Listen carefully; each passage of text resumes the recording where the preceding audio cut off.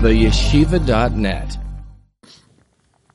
Today's class is dedicated by Stanley Durbin in loving memory of Bluma Leah Bas David, in tribute to the yahrzeit on Shushan Purim Katan, the 15th day of the first month of Adar, Tehei Nishmasa Tzrura B'Tzrer HaChayim, to remain an eternal source of light and blessing. And thank you so much, Stanley, for your friendship and partnership and generosity, and for this tribute in her honor. And may you be blessed with Arichas Yamim V'Shanim Tovos and all the blessings, and thank you very much. Today's class is also dedicated in the loving memory of a very special soul who passed away very young. It's a young husband and a young man. His name is Reb Yaakov Zev ben Reb Meir Shlita. Reb Yaakov Zev Rottenstreich, Yankee Rottenstreich, in tribute to his yahrzeit, Yud Zayin Adar, on the 17th of Adar, dedicated by his beloved sister, L'Arichas Yamim V'Shanim Tovos, Tehei Nishmasai Tzrura B'Tzrer HaChayim, may he remain good to better for you and the whole mishpacha, and an eternal source of blessing and light, inspiration for the whole family, his family, your family, the extended family, the community, and all of the Jewish people, until the moment of Hekitzu V'Rananu Sheichne Yafar V'Heim B'Seichem. Today, we're going to learn a piece from the sefer called Ohev Yisrael, the lover of Israel, Parshas Ki Sisa. I just want to give a few introductory remarks about the author of this great Hasidic work called Ohev Yisrael, the lover of the Jewish people.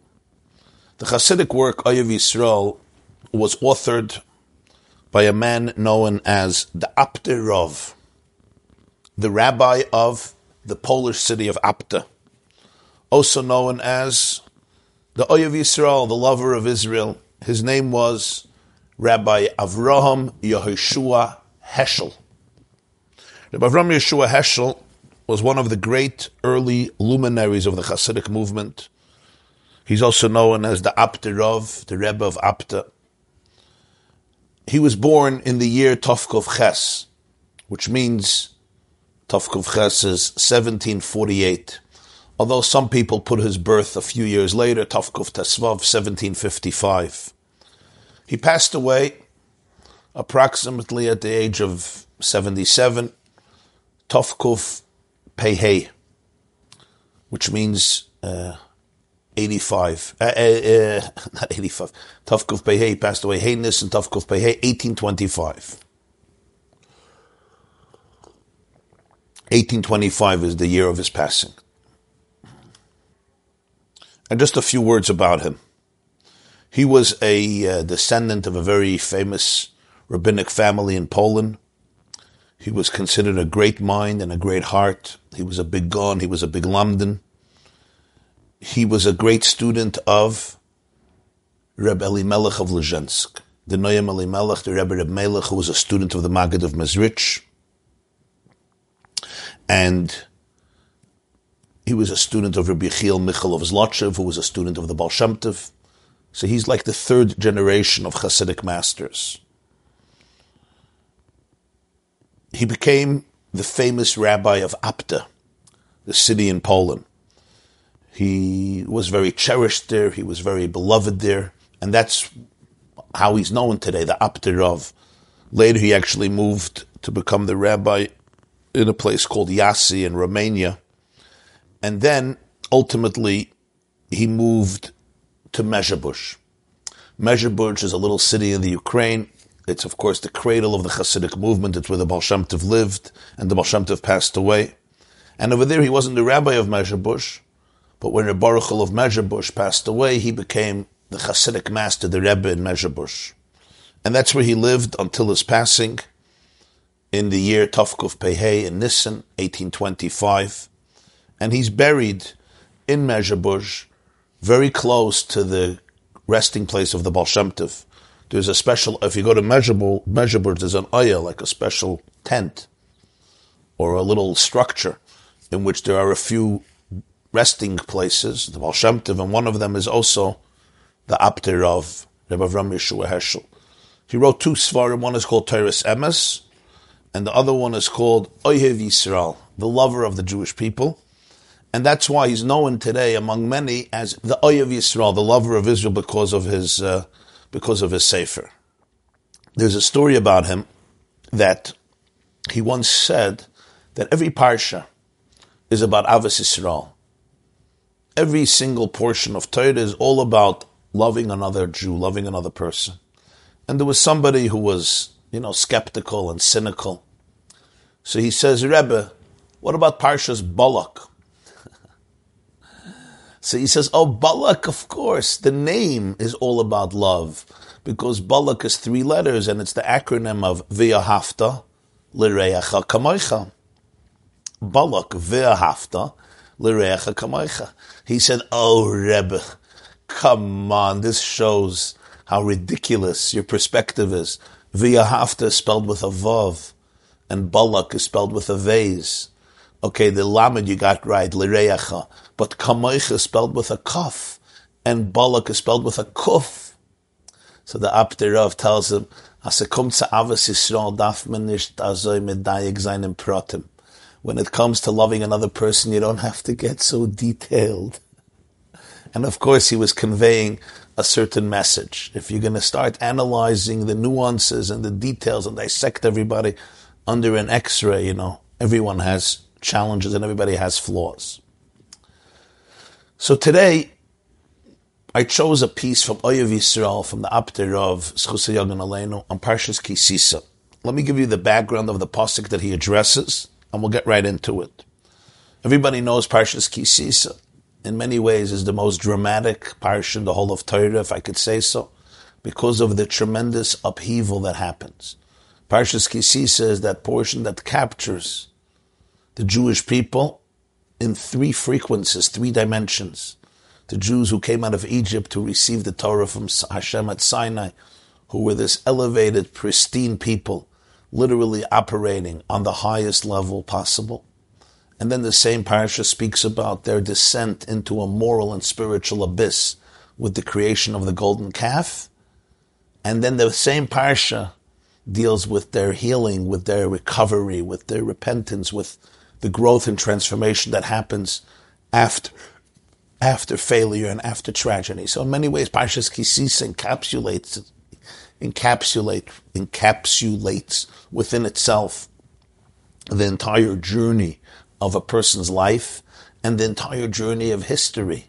It's the Aleph and the Beis and the Gimel, that which comes before the innocence is shattered, and then there is the shattering of the innocence, and then there is the growth and the recovery that comes after the shattering. Or as I once spoke about, there's the Tkiya, and there's the Shvarim and the Trua, and there's the Tkiya G'dayla. There's the Tkiya before the broken sounds. Do. And then there's the Shvarim and the Trua, the broken sounds. Tu, tu, tu, tu, tu, tu, tu, tu, which the Gemara describes as Yilule Yolil Genuche Ganich, as a groan or a sob. Shvarim Trua. But that's followed by the Tkiya G'dayla. Again, that simple, pure, innocent sound. Do. And we know that the Tkiya that comes at the end is far longer, far greater, far deeper than the Tkiya that comes in the beginning. So Parshas Ki Sisa captures these 3 components of life and history. Innocence, shattering of the innocence, then the recovery after the innocence. Moshe Rabbeinu's role at this moment becomes not just important, but it becomes central and vital, because Hashem, so to speak, at the surface gives up on the Jewish people. He says, there's nothing to do. If 40 days after Sinai, they are capable of descending into such a moral abyss, what am I supposed to do? There's no future for our relationship. There's no future for this people. And it's Moshe Rabbeinu who stands up to the master of the world. and creates a paradigm shift and engenders forgiveness. And the Torah describes that moment after, the day after the creation of the golden calf. Moshe tells the Jewish people, you have engaged in a grave sin. I'm going to go up to Hashem and try to engender and achieve forgiveness. And Moshe returns to Hashem and he says these words, and I'm going to quote, and these are the words you see here in the source sheet from Oyev Yisrael, Parshas Ki Sisa, the pasuk that the Apter Rav is going to address. This is Sefer Shmos, the book of Exodus, chapter 72, verse 31. Perek Lamed Beis, Perek Lev. It's the Perek of the heart, because here you see the heart of Moshe Rabbeinu. Lev. So the whole story is Perek Lev, the heart of Moshe. At the end of Chumash, Rashi says about this story, Nesa'oi liboy lishber haluchas leinem. Moshe's heart uplifted him, inspired him to break the luchas, to save the Jewish people. The words of Rashi are Nesa'oi liboy, you saw Moshe's heart, Perek Lev. So this is chapter 32 of Exodus, verse 31. Pasuk Lamed Aleph. Vayoshav Moshe el Adonai vayomer. Ono chata amazeh chata gdoila.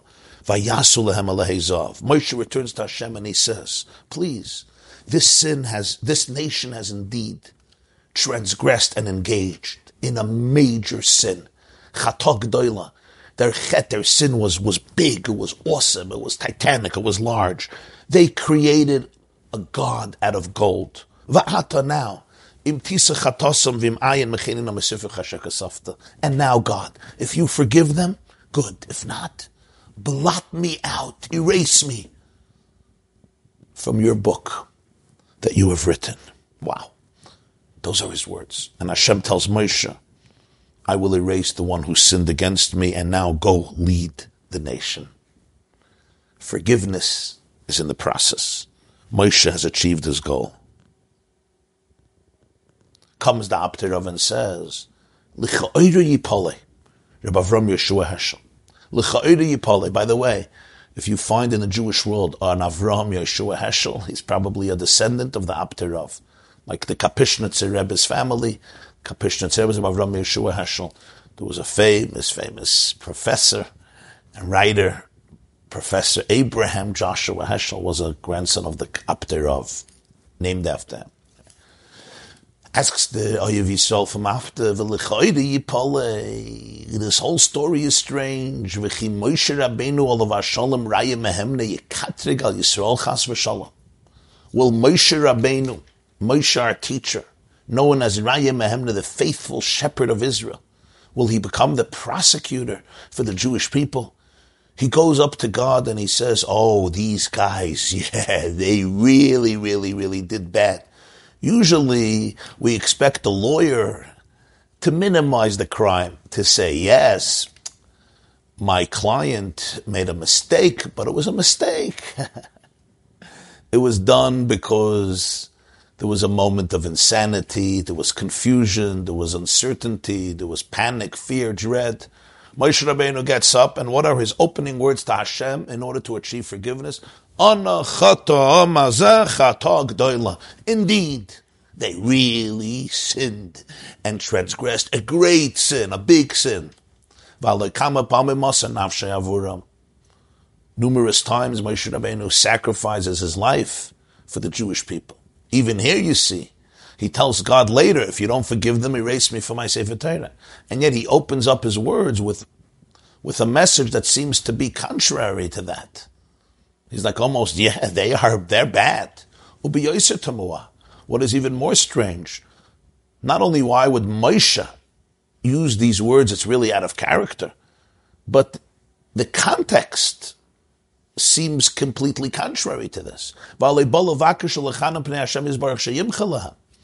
In this situation, he's trying to plead with God to forgive them. So what do you do at such a moment? At such a moment, you want to minimize their sin as much as possible, so that Hashem would fulfill his request and forgive the Jewish children.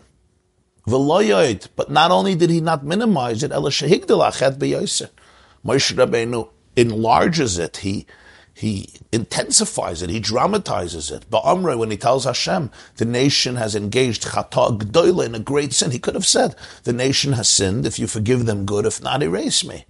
But he says, no, chata amazeh chata gdoila. So he asks two questions. Number one, it seems out of character of Moshe to attack and criticize the Jewish people to God, when usually he's on the opposite spectrum, he's giving his life for them.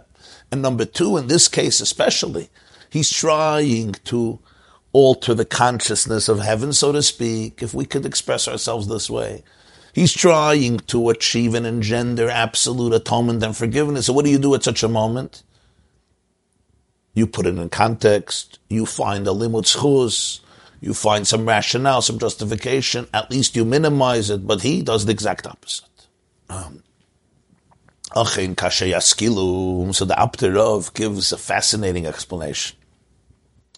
However, kasher yaskilu, when we become intelligent, when people become perceptive, and a person contemplates in his heart, he can truly know and understand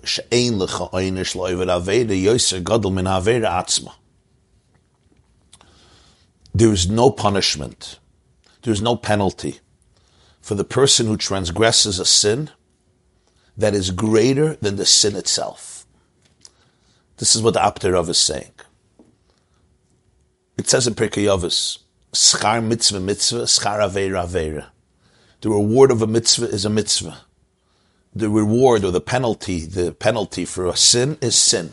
What does that mean? So many commentators say that the reward of a mitzvah is that you'll be able to do more mitzvahs. But the Hasidic masters explain, and this is what he's going to explain here, it means something much deeper than that. Schar mitzvah mitzvah. The greatest reward you can give a person for a mitzvah is the mitzvah itself. There's no greater reward for the mitzvah than the fact that the person had the opportunity to do the mitzvah. Schar aveira aveira. The greatest penalty you can give for the sin is nothing else greater than the sin. There will be nothing else that's worse than the sin. Why? This opens up our perspective to how we understand mitzvahs and averas.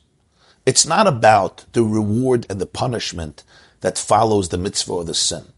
That is true and that exists, and it's one of our principles of faith.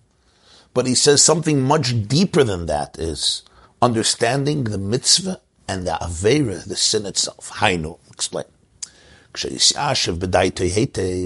When a person really reflects well on the truth, ma also what he did or what she did. When the person deviated from the blueprint, from the desire, from the will of the Creator of Hashem, blessed be He and His name. And what came out of this for him, the person, momentarily at least, became separated and distant from the source of life.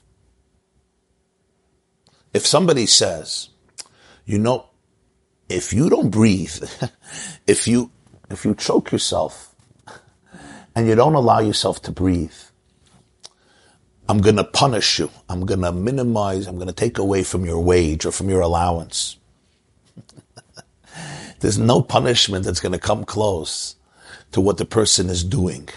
The person is depriving themselves from the oxygen that's necessary for life. The greatest penalty is the act itself. A mitzvah is an opportunity to connect. The word mitzvah, we always say, comes from the word tzavsa v'chibur. It's an opportunity for connection. It's about the relationship. The avera, more than anything else, is there's a temporary or at least an external interruption in this relationship. Because I don't want to say the relationship is completely interrupted. A Jew is always connected, and there's always tshuva. But on some level, I'm choking. There's a distance from my own source, from the source of life. What can be, says the Apter Rav, worse than that? that the person has become distant from their own Sheresh HaChaim, and you know how painful that is. And I'm going to add something else. What's the word? I said this last week. We had a session with South Africa. I don't know if you saw it. It's on the website, theyeshiva.net. It's called The Journey of a Soul in Life and Afterlife. We spoke about the whole journey of a neshama from conception through pregnancy, through birth, after birth, throughout our years until after 120 years, Gan Eden, Tchias HaMesim. So I said that the word in Tanakh for the abyss, for Gehenna, for purgatory is Sha'ol. Sha'ol Tachtes, right? David HaMelech says, Im esak shamayim shamata vatzia sha'ol hineka. Tehillim 139. If I ascend to heaven, you're there. If I go down to the abyss, you're there. Sha'ol Tachtes. The word Sha'ol means the abyss, but it really comes from the word Sha'ol, which means borrowed. When somebody lives a borrowed life, that's the abyss, that's the Gehenna. In other words, it's not being in touch with your own vibe, with your own life, with your own energy. It's like I'm copying you, I'm emulating you. It's almost I'm like a shell. I don't have an inside, and I'm just looking at you to see what you're doing in order to emulate you. And some of us, psychologically, as extensionally, live our lives this way. Our inner self dies, and we're just borrowing our life from somebody else. And why is that called Gehenna? Because that is the definition of it. It's completely not in touch with my life, not comfortable in my skin, not knowing who I am. The very concept of an Aveira is that a Jew deviates from the blueprint of Hashem, from the manual that allows my body and my soul to be in sync, to be aligned. That's why it's called Aveira. The word Aveira is a strange term. Call it chet, call it a sin. What's the word Aveira? Aveira is, you have an halacha, Hamavir, Dalan Amas B'Rshus HaRabim. Somebody who passes over. Vayaver Mordechai, you pass over. Aveira means there's a lack of alignment, there's a misalignment. A person's body needs to be aligned. Just like when a person is hunched over and there's a lack of flow of energy, of circulation, a person's body needs to be aligned with what? Aligned with the divine energy in the world. A person is a ladder. Like Jacob's dream. Your ladder is standing on the ground, but the head of it reaches heaven. And the person, when you're aligned, when you're standing with your full physical and spiritual stature, so now you become a channel for the flow. Aveira means I become misaligned. A part of me is not in touch anymore. It's not aligned. It's not connected. In other words, the energy gets interrupted. The energy gets stopped. What does that mean emotionally? Emotionally means I'm not in touch with my own source of life, and that is the greatest source of emptiness and pain and anxiety and loneliness. You know when you sometimes feel detached from yourself? Some of you know what I'm talking about very, very well. And it could be an emotional crisis. You're detached from yourself. You're detached from your own shirish. You're not anchored in yourself. There's almost two people. There's like this duality, this dichotomy, this split of personality. There's two people. There's who you are and there's how you're manifested in this world. And the two are not the same. I am not aligned with my own source. I'm not anchored. It's like uprooting a tree from its roots. It can't live. It needs to be anchored in its shirish.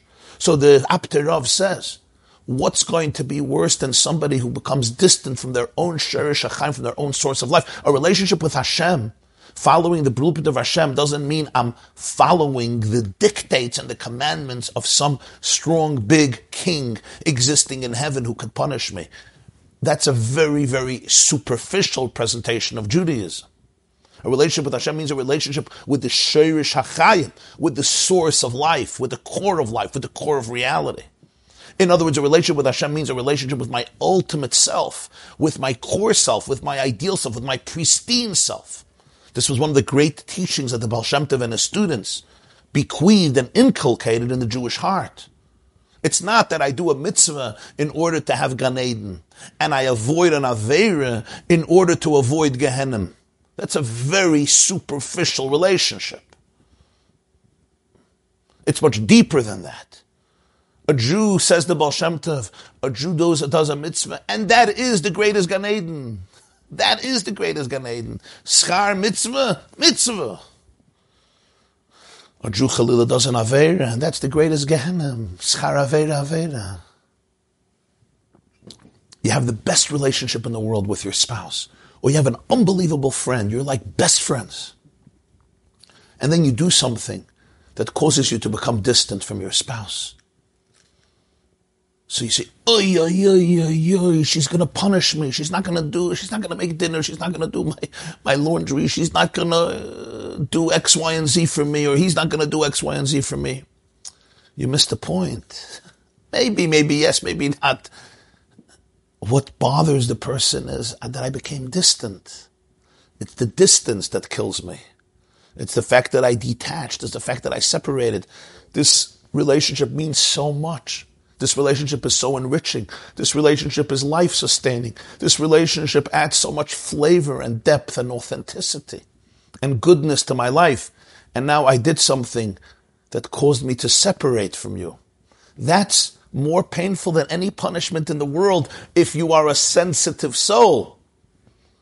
If I don't care about relationships, then yes, it doesn't matter. Then it's all about the consequences. But if you appreciate the depth of the relationship, that's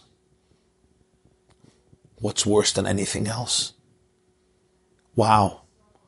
I feel separate. I know that I did something that separated me from my own shayrish, from my own source. That's very painful. You hear what the Apter Rav is saying. The person realizes that they fell into a husk, into a shell. It's like I'm living in a bubble. It's literally, you say this person is a shell of themselves. What does it mean they're a shell of themselves? It's almost like I'm living in this husk that's encompassing me. Or chitzonim, in a place of externality. These words, klippus and chitzonim, are very frequently used in Hasidic works. And people often don't understand them. They think klippus, chitzonim, some type of spiritual devils and demons that you fall into. But it's really a very, very authentic and sophisticated expression. Klippos means husks. Chitzonim means externalities. A person falls, they downgrade themselves instead of being a ladder that begins with heaven and comes down to earth. Instead of being who I am, the interlacing link between heaven and earth, I become a shell of myself. I'm in a bubble. I'm eclipsed. I'm not in touch with my energy. My authentic, pristine identity as a piece of God is compromised. It's exiled. And I'm living in a world of chitzonim, in a world of externalities. V'oz vada yislabish b'busha g'dayla. And the result is profound remorse, profound shame. He uses interesting words. The person gets dressed in great shame. What does it mean a person gets dressed in great shame? Shame can't be your core. If shame is your core, that becomes worse than anything else. That becomes worse than the sin, because that will keep you down and distant forever. If shame becomes not a lavush, but a core, if shame becomes my second name and my first name, it's a very, very challenging situation. He says, he gets dressed up in great shame. Shame is the feeling of remorse. I'm embarrassed. I feel the pain. I feel the grief. I feel the shame of what happened. Now, maybe it was deliberate. Maybe it was not even deliberate. It was a moment, the Gemara says in Saita, there's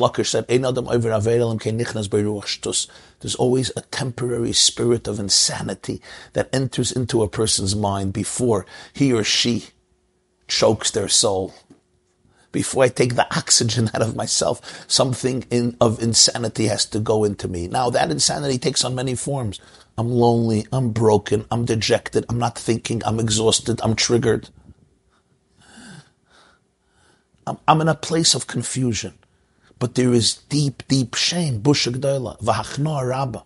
The person will also experience profound humility. V'yismale reses, v'ziyah, v'chalchala. The person will be filled with awe and with a dread, with a sense of remorse and with sweat. V'az yischaret b'chol v'ave b'emes ala avar. And the way it's expressed is just complete, authentic remorse. I see what this distance did to me. I know what it did to me. I feel what it did to me. And I really feel bad about what I did. And therefore I accept upon myself to change this. I do not want to engage in this again. In other words, it's not just I have remorse and it's about guilt and shame. No, it's about a lesson for the future. Rag yargil as atzmai lasses kol maisa v'inyanov b'mitzun rav v'yishuv hadas. And a person starts learning to live a life with mesinut. Mesinut means calmness, serenity, consciousness. Yishuv hadas means I do things, I say things from a place of centeredness. There's an equilibrium. I'm aligned with myself. Sometimes a person is acting so impulsively, impetuously, in such a haste. I don't know who I am. I'm in a chaotic space. I'm not rooted. I'm not anchored. Look at the tree. If the tree is not rooted, there's no tree anymore. The difference between us and a tree, is that our roots could move around with us, but we still have to have roots. People think that they're not like trees. They are like trees. If a tree is not anchored in its roots, it's dead. It's lifeless. If you're not anchored in your roots, you can't live fully. We also have roots. Our roots are on the top. They're not on the bottom. They're on the top. Yaakov chevel nachalosa. Our roots are on the top, but you need to be rooted. The fact that I can run around physically doesn't mean I don't have to be rooted. I need to be rooted in the source of life. I need to be rooted in my own source, which is rooted in the source of life. So what does that mean? The person trains themselves that all their actions, all their engagements should be done b'misun rav, with serenity, with pleasantness, with focus, with consciousness, to be fully present in your conversations, in your activities, in your schedule. With Yishuv Hadas, my perception, my mind should be there. And then I could see, this act may be a deviation from the blueprint of life. These words may be hurtful. This gesture, or the opposite of it, may be really me moving away. Nidnud means I'm moving away from the will, from the blueprint of life. Ratzon haboire doesn't only mean the will of the Creator. As the Tanya says, Ratzon haboire means the life force of existence. I want you to understand this. Ratzon haboire, it says in Tanya chapter 22, doesn't only mean the will of the Creator. Yes, that's what it means, but it means something much deeper than that. It's the cosmic engine of existence. Because all of existence is Ratzon haboire. It's the will of the Creator. Being in touch with the will of the Creator means to be aligned with the flow of energy that pervades existence.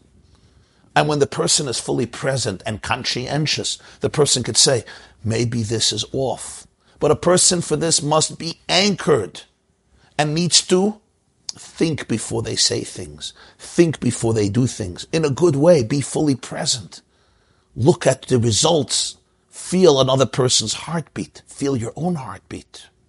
And when you are in a state of chaos, do what you have to do to anchor yourself. What they call today grounding. Says the Apter of when a person can really reflect on all of this. The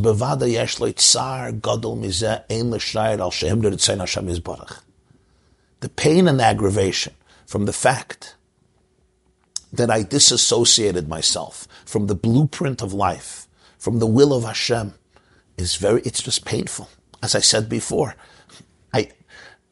my soul is looking for its oxygen. There's no greater penalty. I'm missing that source of life. There's a temporary sense of distance. Or to put it differently, the relationship that is so precious to me has been compromised. And there's no greater punishment. I could punish you, but that's going to miss the point. Like Chazal said, schar avera avera. The schar, the consequence for a sin, is the sin. You could find and invent every consequence in the world, but it's all going to pale in comparison to the greatest punishment of all, and that is our distance. Our distance, our relationship has been compromised, and my distance from myself, my distance, my detachment from my source of life, my disassociation from truth. It's a dagger in the heart of a sensitive soul. That's what it feels like. Even if they will administer all the punishments in the world, these punishments will become insignificant because of the depth of the heartache of the fact that I could allow myself, consciously or unconsciously, willingly or by mistake, to become so disconnected from truth, to become so disconnected from the source of life. And I want you to understand, somebody who's more sensitive understands this much more. What they call today an HSP. If you're a highly sensitive person, this pain is worse than any other pain. Because all the pain in the world, you're going to lose this privilege, and you're going to lose that privilege, and this won't happen for you, and this won't happen for you. It's all irrelevant. I don't even feel it. I don't even notice it. What's bothering me is the trauma of separation. I'm choking. My soul is choking. You say, I'm going to take away your allowance. I'm not going to give you what you wanted. I'm dying inside. Do you think your punishments are going to mean something? There's something much more dramatic. And these are the words of the Apter Rav. He says, this is what the real Jew understands and feels. So you'll say, no, you did a sin, there's going to be a punishment. It's schar avera, avera. Don't you get it? The worst thing that happened here is nothing that you will bring to the person. It's the avera itself. It's the fact that I feel lonely. I feel broken. I feel detached. I feel disconnected. As I told the boys last night, today we know the antithesis of addiction is not sobriety. The antithesis of addiction is connection. This is about connection with another, connection with yourself, connection with Hashem, who is the ultimate other and the ultimate self. Because Hashem is the Shoresh HaChaim, the source of life. The Chevra with me? You with me here? Comes the Apter Rav and says, V'zeu shepiyes Moshe Rabbeinu olav hashalom es Hashem yisparach. This is what Moshe was telling God. These are the words, the appeasing words. Ba'amre, when Moshe Rabbeinu comes back on the mountain the day after the creation of the golden calf, and he tells Hashem Vayomer, and he says, Ana, chata amazeh chata gdoila, please. This nation has engaged in a titanic, in a major, massive sin. And we asked the question, this is out of character, Moshe. You're the lawyer. Come on, tell God, man, there's gefährlich, some stupid calf they created. Some stupid calf. Some guys, they just got drunk last night. They had a hard night. The shviger screamed at them and they didn't know what to do. We'll get them a little anger management. He tells Hashem, it's out of character. Especially the Apter Rav asked, you're trying to find forgiveness. You're trying to trigger forgiveness. So he says, we misunderstood Moshe's words. Moshe was saying very, very special words. He was telling Hashem, I want you to understand, the nation engaged in a great sin, and they know it. They know it. This is how they see it. He's not telling Hashem what they did as a news reporter. By the way, God, if you think they're good people, let me tell you the truth. These guys are schrecklich. They're horrible. He wasn't giving Hashem a report of the news and telling God how bad they are. He was telling Hashem they engaged in a great sin from their perspective. They know it. They have become aware. They have placed in their heart what happened. They can feel the b'gam, the blemish, the effects, the cataclysmic, catastrophic, emotional, existential, spiritual consequences. They're experiencing the deterioration, the loss. That's the word, the tremendous loss, the hefsed, from being distant from their true, exalted, pristine, sacred source. There's nothing like that pain. The very pain, the wound that comes from the separateness, from the fact that I don't know who I am anymore. The picture of Dorian Gray, I'm looking in the mirror, I don't know who I am. I can't feel myself. I can't experience myself. Umeleim busha. And there's such a sense of shame, v'charot, and remorse, b'chalavavam, with in their entire heart, l'bal yashuvoid lasas kazois mashu neged ritzoni yizbarach. There is such a commitment in their life. There is this deep resolution, this commitment, that this is not a way to live. I'm not going to live my life with both of my arms tied behind my back, both of my legs chained to the ground, and not allowing my lungs to take in the oxygen that I need for life, and not allowing my blood to circulate. I'm not going to do that anymore. I'm not living a quarter of myself. I'm not living like a shell. I'm not living like a ghost. I'm not going to do anything anymore that is going to violate the blueprint of the cosmos. It's like when a person lives against the laws of nature. And this is so important to understand. When we speak about Torah and mitzvahs, it's not God said, do this, don't do this. It's much deeper than that. When a person says, the Torah says it, I don't care what the Torah says. It's like a person says, I don't care what the laws of biology say. I don't care what my genes say. When you follow the laws of biology, the laws of nature, you're not following a dictatorship. You're following a life that allows you to be part of life. And here it's even deeper, because here it's the source of life.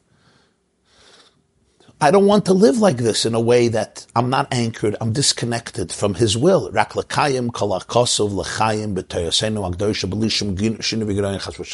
there's a commitment to implement and to live a life that fulfills that which is written in the Torah without changing it, without diminishing it, l'chaim, because it's a transcript, it's a sentence for life.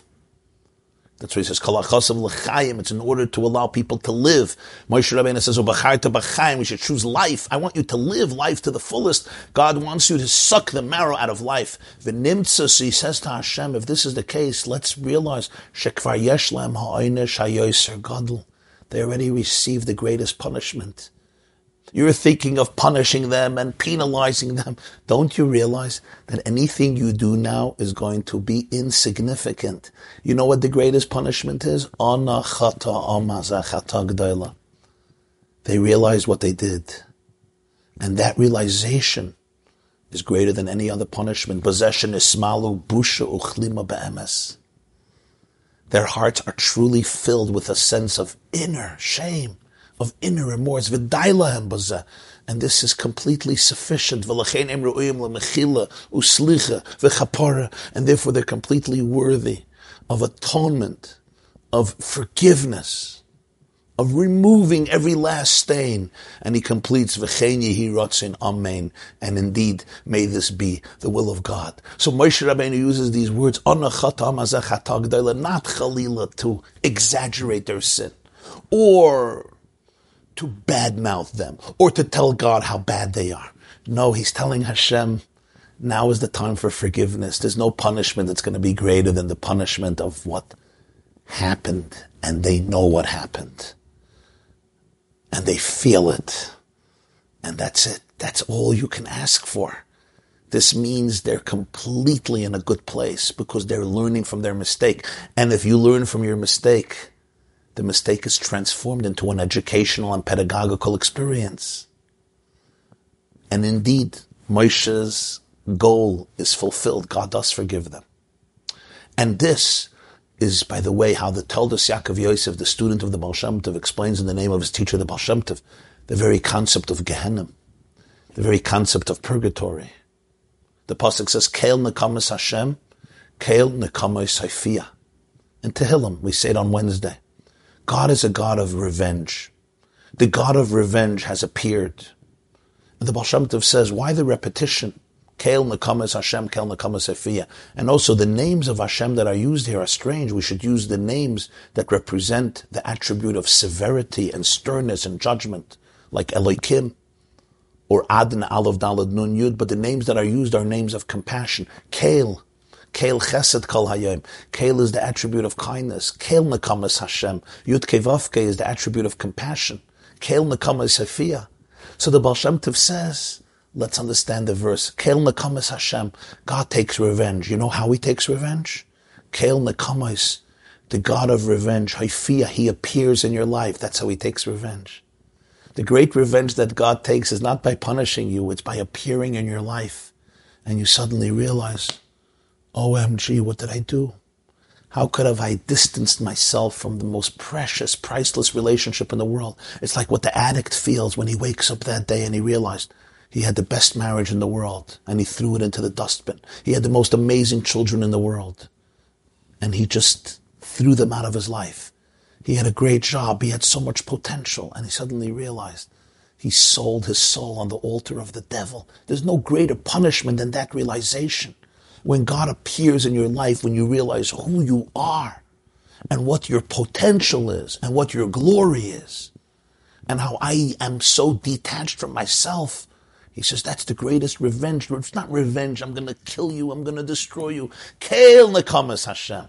By Hashem, the revenge is all about chesed. Keil nekamas Haifiyah, because it's about his appearing in your life when you realize how powerful this relationship is and how I hurt it, how I devastated it, at least temporarily. That's the greatest consequence. Schara veira veira. This is what Moshe is telling the Jewish people. There's no greater punishment than the ana chata mazecha tagdaila. And from here, there's only going up. They're transformed, and nothing else will transform them like this.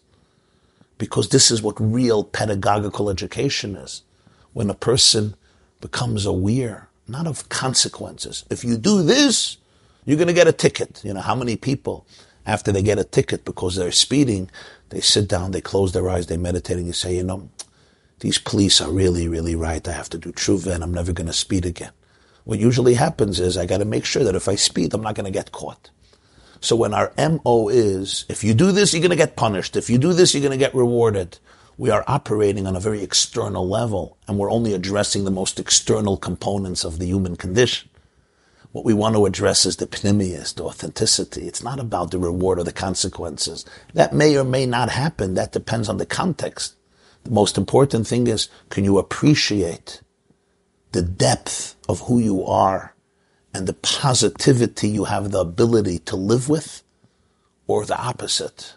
Can you see the toxicity? Can you see the superficiality? Can you see the falsehood? Can the person really appreciate the shame in this and the dignity and pleasure in this? And that makes all the difference. Sending my love and blessings and wishing you all an amazing day, a beautiful Shabbos. Please. And everybody should have a lot of hatzlacha and bracha of hatzlacha to all of you. Thank you. This class is brought to you by theyeshiva.net. Please help us continue the classes. Make even a small contribution at www.theyeshiva.net/donate.